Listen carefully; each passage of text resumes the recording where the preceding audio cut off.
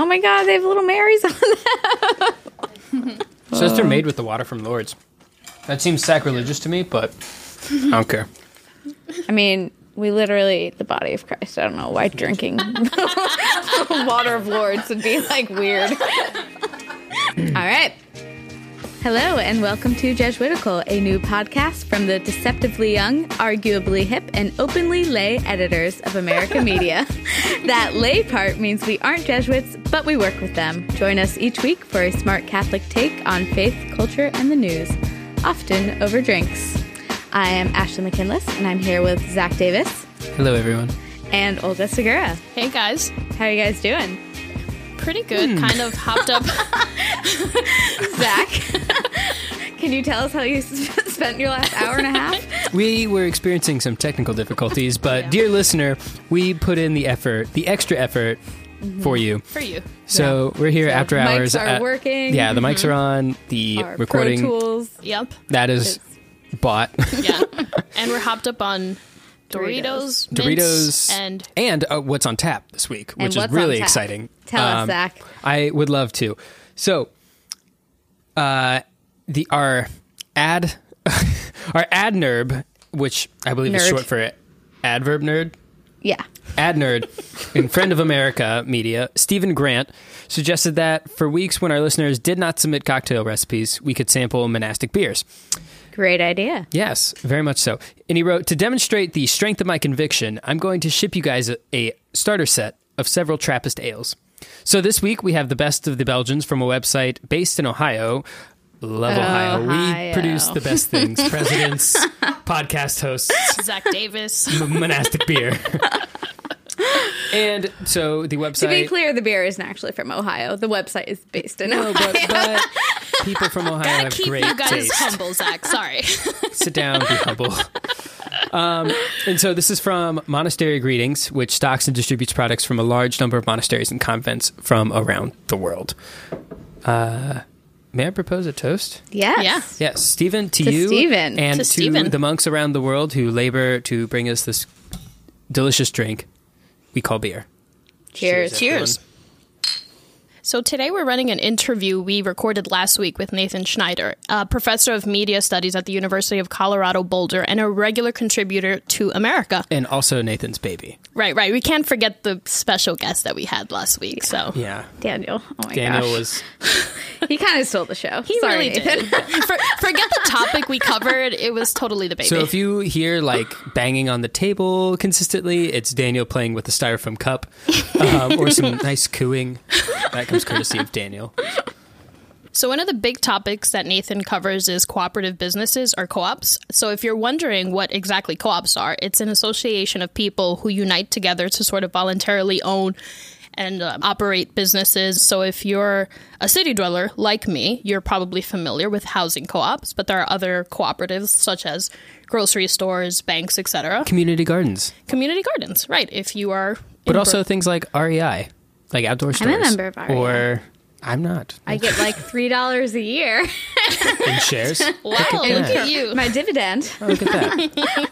Yeah, so we're going to get a little more deep into that with Nathan later on in the show. And after that, we're going to bring you our consolations and desolations, where every week we show you where we found God or struggled to find him in our week.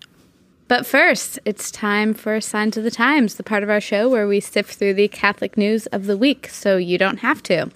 And up first, like usual, we have some Pope Francis news. Over the weekend, he was asked what he thought of Donald Trump's policies ahead of they're going to be meeting for the first time in person next week. His response to the question was, quote, I never judge someone before I listen to him. I can't do that. We will talk and things will come up. I will tell him what I think. He will tell me what he thinks. But I have never wanted to judge someone before I listen to the person. See, I've wanted to judge people before I listen to them so many times. That's why you're not Pope. It's Sorry, true. you're not Pope. And the White House, for its part, they said last week that Donald Trump looks forward to paying his respects to the Pope and to discussing religious freedom, ways to combat religious persecution, human trafficking, and cooperating on humanitarian missions across the globe. So it looks like they could find some common ground. Despite the contentious relationship that we discussed last I think week. he's just going to be like amazed by the Vatican. No, yeah. There's so much like gold gilded stuff. Yeah, he's just gonna be like, He's gonna be like, wow, your toilet's even nicer than mine. yeah, she's not gonna be okay with.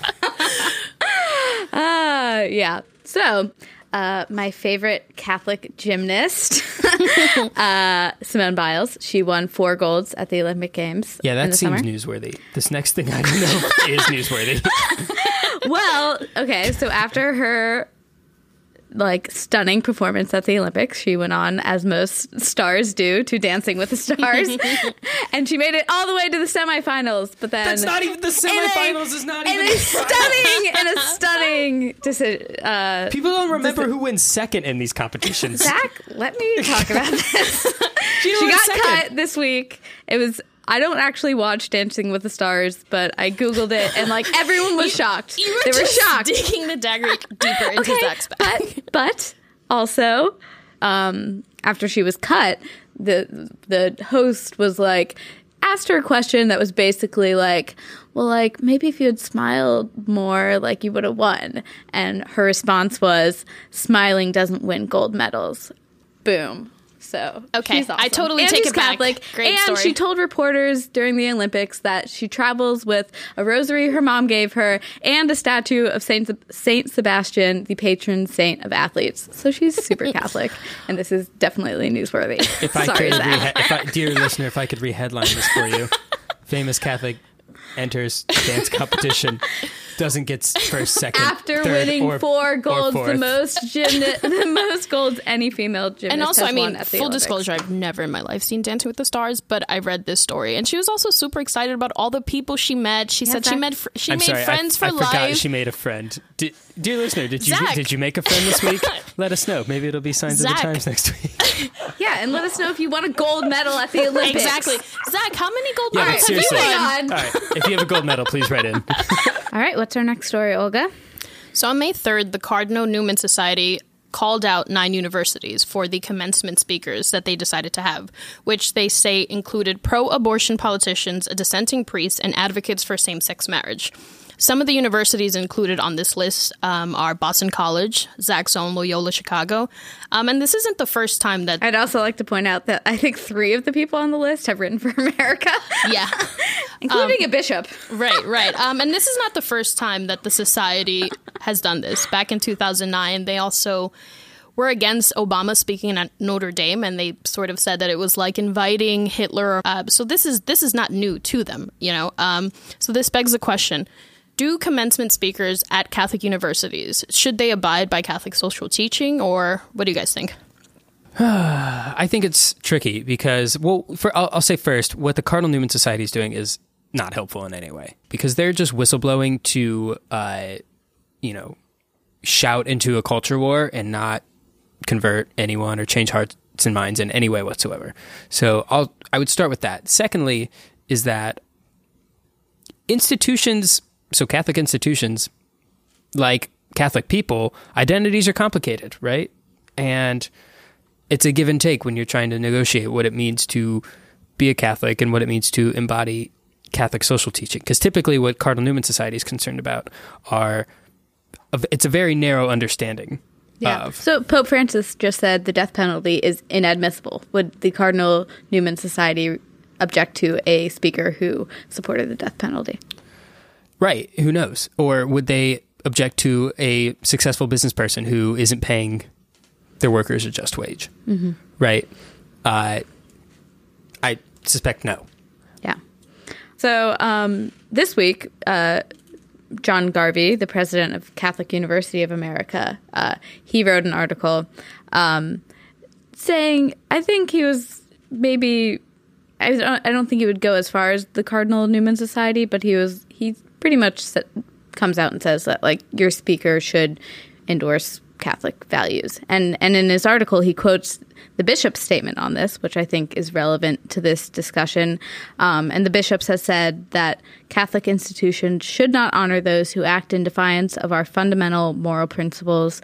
They should not be given awards, honors, or platforms which would suggest support for their actions. So that seems like a pretty, like, whether it's abortion or like death penalty or war and peace. Like it's going to be pretty hard to find someone who does not defy Catholic teaching on any of those. Yeah, and there's that clause that says which would suggest support for their actions.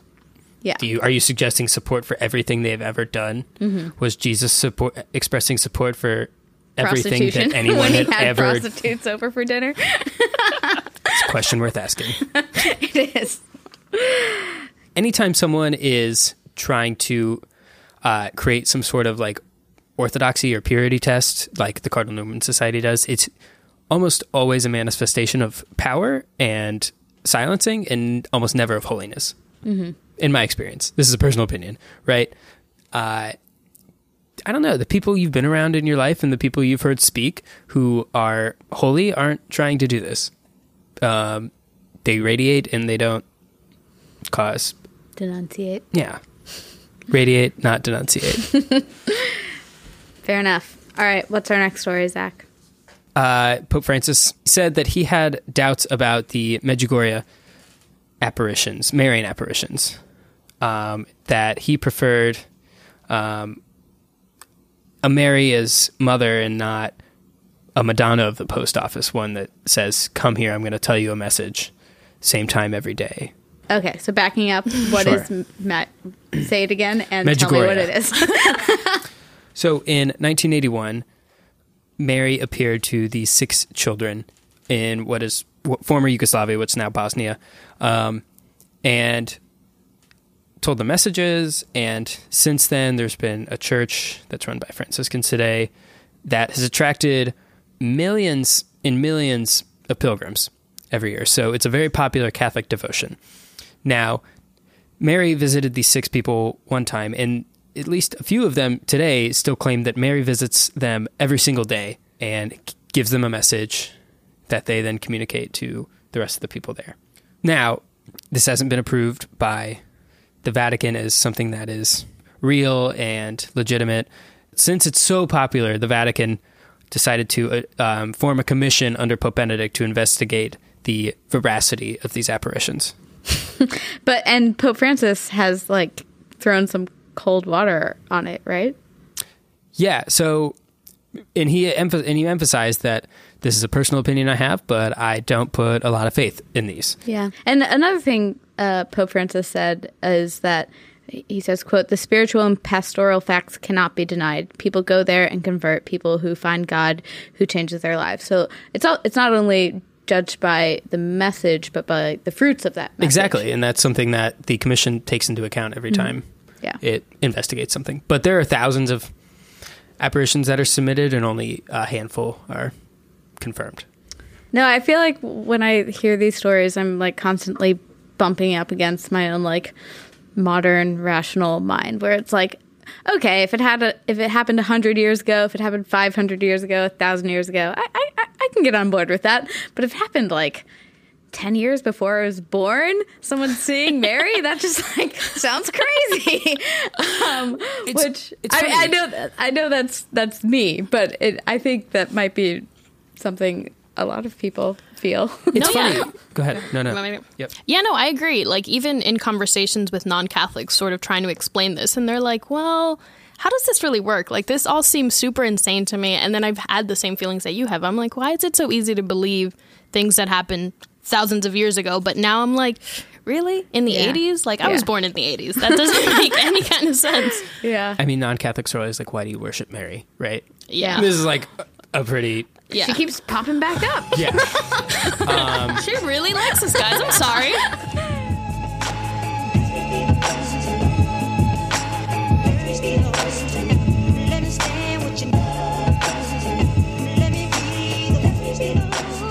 And now we are joined by Nathan Schneider. He is a contributing writer for America and a scholar in residence at the University of Colorado Boulder. Thanks for joining us, Nathan. I'm glad to be here. And you're joined by... This is Daniel. He's 16 months old. Yes. So if you He hear is playing with his cup and top and straw. well, it is great to have you both. Yeah, we're very excited.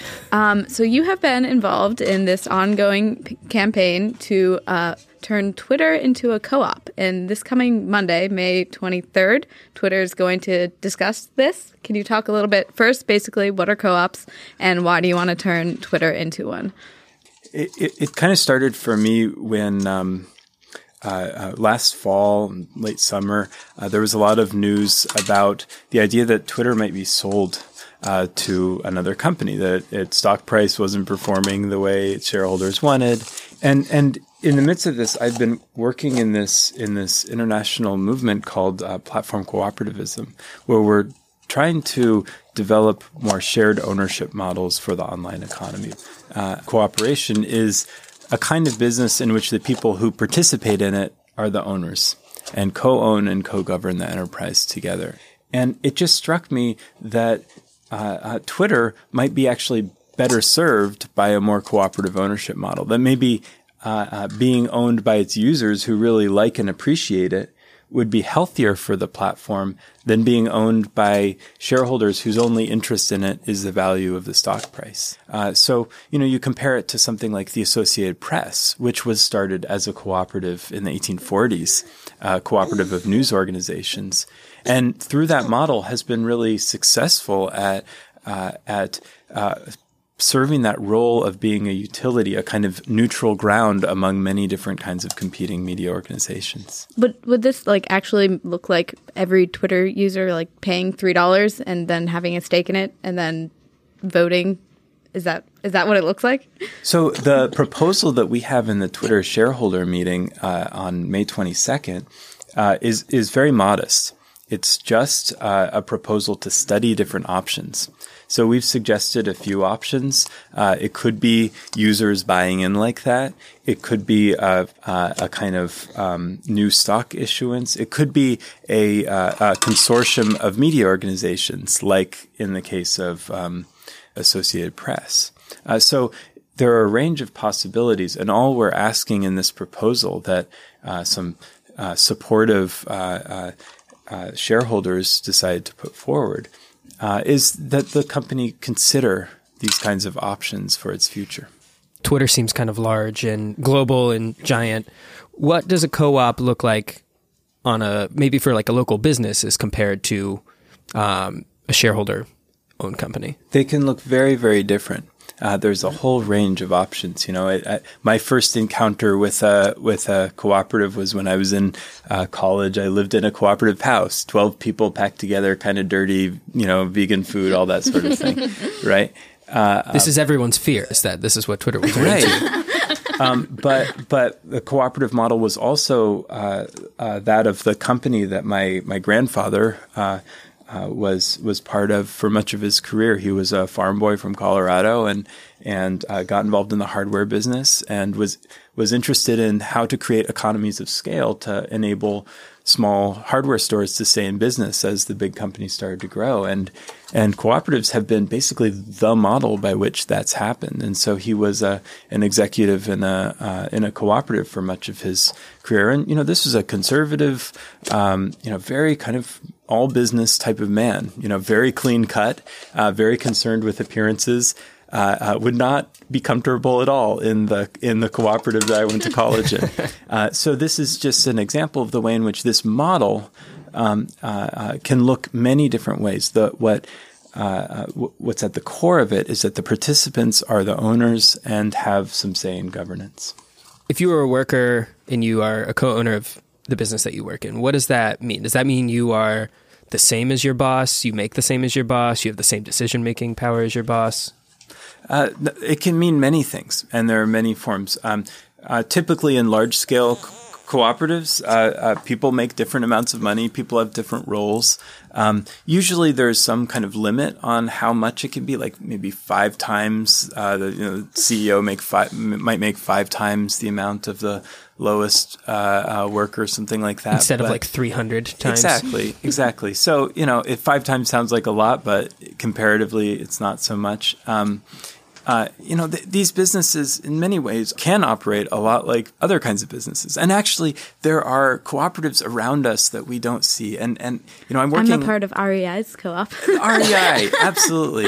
And Dairy Queens, I've started seeing the purchasing cooperative that's part of the franchise system there. It's got a cooperative in it. Oh. So does Best Western and a lot of these other companies. True Value Hardware, Southwest Airlines is partly employee owned. Companies all around us are practicing this model, and part of this process of empowering ourselves is recognizing the legacy that is still at work around us.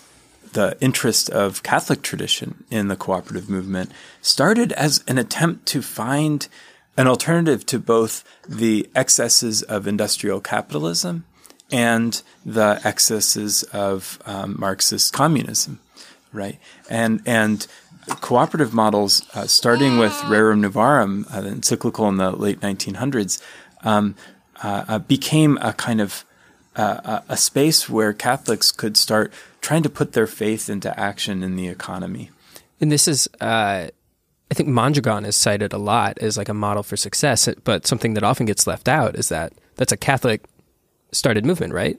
Absolutely, yeah. So Mondragon is the largest worker cooperative business. Oh, yes, it's a button. The largest worker cooperative business in the world. It's in the Basque Country. The Basque Country, which is where St. Ignatius is from. It's where St. Ignatius is from. It's in the country known as Spain, though some Basques don't see it that way. And it employs something like 70,000 worker owners doing high-tech industrial production and retail and all sorts of things. And it was started by a Catholic priest who saw cooperation as rooted in the personalism and Catholic social teaching of the time, and saw this as a means not only of building economic independence, but of building an economy that supported the whole person, and that allowed human dignity to flourish. You talked about the Catholic Church's role in this movement, but why should Catholics care about this now, at this particular moment in our history? Well, one reason is because we're part of this economy that is not working for everybody, and this is a part of our tradition, I think, that we can recapture and offer to this economy, to this society, as one of the riches of our tradition. In the late 19th century, there was a different kind of populism, right? It was a lot of the same complaints, that the urban elites had taken everything over and were controlling the means of production and the means of distribution. The farmers were getting a bad deal. Yeah, it was very sad, and so there was a different response, though. For decades, organizations like in the cities, the Knights of Labor, which were a very Catholic labor union, and then the countryside, organizations like the Grange and the Farmers Alliance, which in some cases were very anti-Catholic, had been developing cooperative enterprise. So the farmers and workers had gotten a kind of formation that, we can build an economy ourselves. And so the kind of populism that emerged at that time was very pro women's rights. For instance, it was in favor of expanding the vote. It was interested in retaking control of the money system. It was interested in implementing progressive income taxes, which at the time were not in place, and Social Security, things like this. And I think when we build a populism on the basis of our own potential for empowerment, it's very different from a populism built on a kind of powerlessness. And I think right now we have the latter. And we have an opportunity, I think, to take the frustrations that are at work across our society and transform them into something, I think, much more positive by starting with building economies and democracies in our everyday lives. Are you telling me that I should be able to elect my president and my boss? What if you did? How would things be different? Maybe it would be the customers are electing your boss, depending on what's appropriate in the given case. But imagine a world in which the things that we depended on, the organizations, the institutions we depended on, were accountable to us. Were accountable to us not just to keep buying their stuff, accountable to us as consumers, purely in our identity as consumers, but accountable to us more fully as people, as people with lives and with air that they have to breathe and with water that they have to drink and babies they things have to like raise. that. And that's why I think Catholics have really gravitated to this movement, because it's a way of building the full person into the economy. And it's a way of building that structure while at the same time not assuming people are angels, right? There's still incentive structures built in. There's still systems built in. The fall is still taken account for here. And I think that's so important to recognize. Cooperatives are not built for utopias. They're built for this world. Mm-hmm. So we have this question for all of our guests. If you can canonize anyone, living or dead, who could it be? And Catholic, non-Catholic. Fictional. Yeah. Non-fictional. Oof. That's a big stick to wield. I don't know if I how responsible it would be to identify anybody without putting them through the full ringer of knowing just how many miracles they produce. Nevertheless, I do think it is worth considering Jose Maria Arizmendi Arrieta, the founder of Mondragon, somebody who was able to. Yes, you disagree? Well, nevertheless, he said Jose Maria Escriva. Until I hear an alternative, I will proceed. Because he was somebody able to put that spirituality into a way of life. Into a way of life, and the fact that nobody has replicated this system that he helped create, I think is evidence trying to say goodbye of the miracle. Are you saying bye? Is it time to say bye? Should we say bye to everybody on the other side of the microphone? Bye. Oh, now all right. Well, I think that's a great answer. Yeah. And thank you both for joining us. And thank you for your patience, Daniel. All right. Bye, Nathan. Yeah, thanks, Nathan. Oh, thanks so much.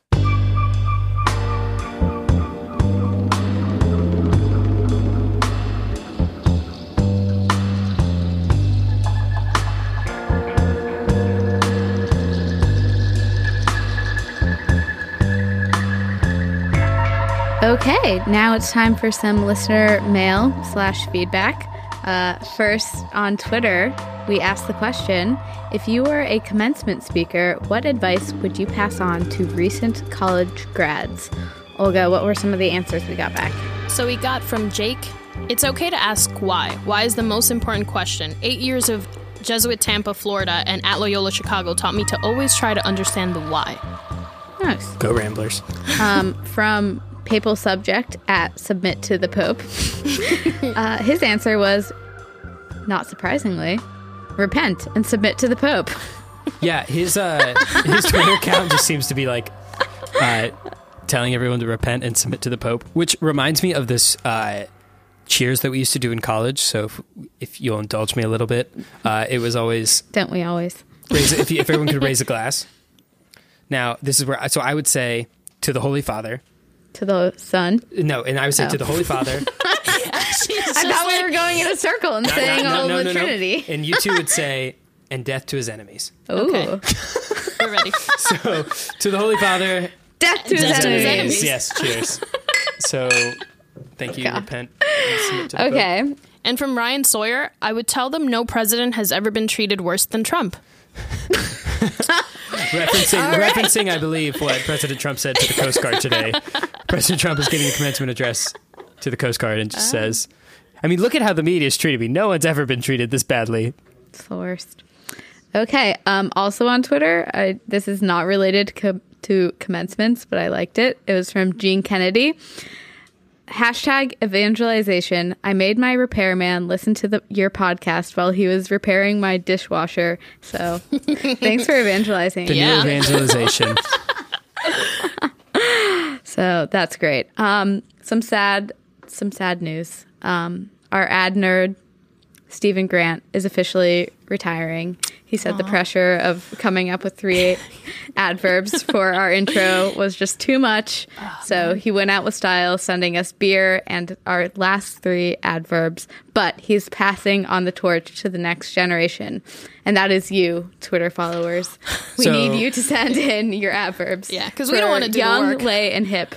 We are blank lay, blank young, and blank hip. And you don't have to send in booze for us to use your adverbs, but it helps. It helps, totally. You don't have to. I mean, we'll drink it if you do, but yeah. Okay, time for Consolations and Desolations, the part of our show where we talk about where we found God this week and where it was harder to find God. What do you have, Olga? So this week, I've got a desolation. So, as I've mentioned to you guys and on the podcast, Kendrick Lamar dropped his Damn album, which, of course, I'm a huge fan of. And simultaneously, I've been reading the Bible, but I've noticed that I'm much more comfortable saying that, oh, I'm like this hip hop head who like loves Kendrick and I know this and that. But when it comes to the Bible, I'm like, this is really awkward. Like, I don't want to say this to anyone. So there's this weird sort of sense of shame when it comes to doing that. And that's been kind of weird and hard for me. Well, the Gideons aren't putting a copy of Damn in every hotel in America. Exactly. So, I mean, there's that difference. Right. Wouldn't that make it easier to talk about the Bible? Yeah, maybe. I mean, because I go to a bar and I have like 2 drinks and I'm like, hey guys, Jesus. Let me tell you about him. Are you? Or, I mean, like, a lot of times I get this too where like people want to talk about me working at a Catholic magazine and they'll want to tell me everything they think about religion in general, because I don't think there's like a space for people to talk about religion in a public way or even a private way, right? We don't have the vocabulary to do those things unless you were like a campus ministry groupie in your college. But I think it's something we can all relate to, and I don't think it's anything weird. Like, because also if you were just like out in Times Square standing on a milk crate, talking about the Bible, no one's going to listen to you. I actually did do that also, Zach, so thanks for adding to my desolation. But I was going to bring that up. In next week's Jesuitical promo, Olga goes to Times Square to convert sinners. No, you're totally right. They're like, these spaces sort of don't exist for us. So I'm only thinking that that's weird because I don't have that space. But here, I guess, our recording is a kind of space where I can do that. Yeah. And I think you have to you can only talk about these types of things with people you love. Right, I think that's what it comes down to. Right. And I love everyone. That's what I talked to. All right. What do you have, Zach? I've got a desolation this week because I have had for the past month and a half or 2 months or so, a pretty non-existent prayer life. And even that is stretching it a little bit. It's just been non-existent. Since Easter, for a number of reasons, I've just the last 4 weeks, either I was sick or traveling or moving. I just have missed Mass on Sunday. And that is typically the thing that reminds me to pray. I don't know, just going every week. That, and of course, knowing that I have a consolation and desolation that I have to come up with too. Looming over me. Yeah, looming over me each week. But I've had a hard time finding time in my day to pray. And every time I try to say it's because I've been really busy, I've been moving and stuff, I'm reminded of what Lauren Schweyer, my campus minister at Loyola, told me. She said, oh, we think people should pray, 15 minutes a day. Oh, and busy people, we know you're really, really busy, so you should probably pray 30 minutes a day. I mean, freaking Pope Francis, who's busier than him. And yeah, I imagine he prays. Yeah, I don't want to set the bar at the Pope. I want to set the bar that high, Ashley. No, I was just saying, when you said that, I was like, when does Pope Francis pray? When does Pope Francis sleep? Yeah.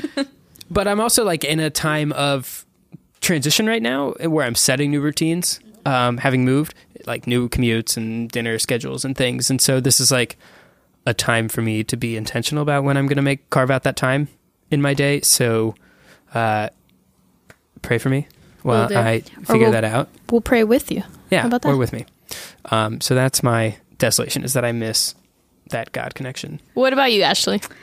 So last week I was kind of dismissive of Pope Francis's call for like not over intellectualizing homilies and, you know, just like speaking simply. I was like, hey, I like intellectual homilies. But then on Sunday, I went to what I call my after party mass, which is the church like across from my street has a 10:30 mass that I go to on Sunday mornings when I've been out too late on Saturday. It's like, it's my like, okay, it's late enough. I can get there. It'll get me out of bed. And yes, so went to that mass. It also happens to be the children's mass. So we get to the homily. The guy he goes down, sits like in a little circle with all the kids, and then tells them the story of Fatima, and it's really great. And I actually don't really know the story of Fatima, despite all of America's coverage of it. So I was like really engaged in it. And then at the end, he was like, but so what Fatima asked of us is to pray the rosary to bring about world peace. So like he was asking the kids, but, you know, by implication, asking all of us to like try to pray the rosary. And if you don't have time for the rosary, pray a decade or just 3 Hail Marys or just 1 Hail Mary. Just pray 1 Hail Mary. And I was like, okay, I can do this. Because like you, Zach, like for more than 2 months, I've always struggled with prayer. And like working at a Jesuit magazine, like the answer has always been like, oh, do the examen or use your imagination to put yourself in the Gospels. And like, it just like doesn't work for me. And so going back to the rosary actually has worked. So I was, I mean, that makes sense. There's a reason like Catholics, we have these words that are tried and true, right? You don't have to be creative when you pray. You just have to call out. And that's, we have a formula for that, which is really nice. Yeah. So on Monday night, I was like, my usual like going to bed routine is I like look for a podcast to put on that's like interesting enough that I want to listen to it, but boring enough that it'll put me to sleep. And I was like, okay. Not Jesuitical. Not Jesuitical. But I was like, oh, I've already listened to all of these. And then I was like, just like kind of heard this voice in the back of my head being like, pray the rosary. And so thankfully I do have one by my bed. So I just like grabbed it. Where's it from? It is from the Holy Land. Oh, cool. Yeah, it's from when I went to the Holy Land with my family in 2012. So had this rosary, started praying it, made it through 2.5 decades, fell asleep. And then woke up in the middle of the night and did like a half a decade more. Then the angels finished the rest of it. Yeah, that's what I'm told. But it was really great. And I've done that the last 3 nights. And not to like pretend like the rosary is this miraculous like sleep aid, but I've been getting like a really good couple nights of sleep. Like I've woken up refreshed. Look at that. I know. So I'd say it's a consolation. And Zach, maybe you should try the rosary. All right, I'll do that, Ashley. All right, I think that just about does it. Yeah, it does. Jesuitical is brought to you by America Media and produced by Wyatt Massey and Eloise Blondio. Our editor is Noah Levinson. Jesuit formation provided by Eric Sundrup, S.J. Adult supervision provided by Carrie Weber. For the last week, adverbs provided by self-professed ab nerd Stephen Grant. Everyone, fill in those big shoes with your adverbs. Do our jobs for us. Our logo is by Sean Tripoli, and you can follow us on Twitter at Jesuitical Show. And Jesuitical is recorded in front of a live studio audience of 1 this week. Yes! Rosa Desas. And not only that, she kind of saved the day when we're having some technical difficulties. She did. So I think we should dedicate Shout out to this Rosa. This episode to her. brought by Rosa. Cheers to you, Rosa. So yes, send us your adverbs, your cocktail recipes, or monastic beers, or any other beers, wines, fine liquors. Unfine liquors. We'll literally take anything. Send it Or all. your questions, feedback, where you found God this week, to jesuitical@americamedia.org. For America Media, I'm Ashley McKinless with Zach Davis and Olga Segura, and we will see you next week. Bye. Bye, everybody. Bye.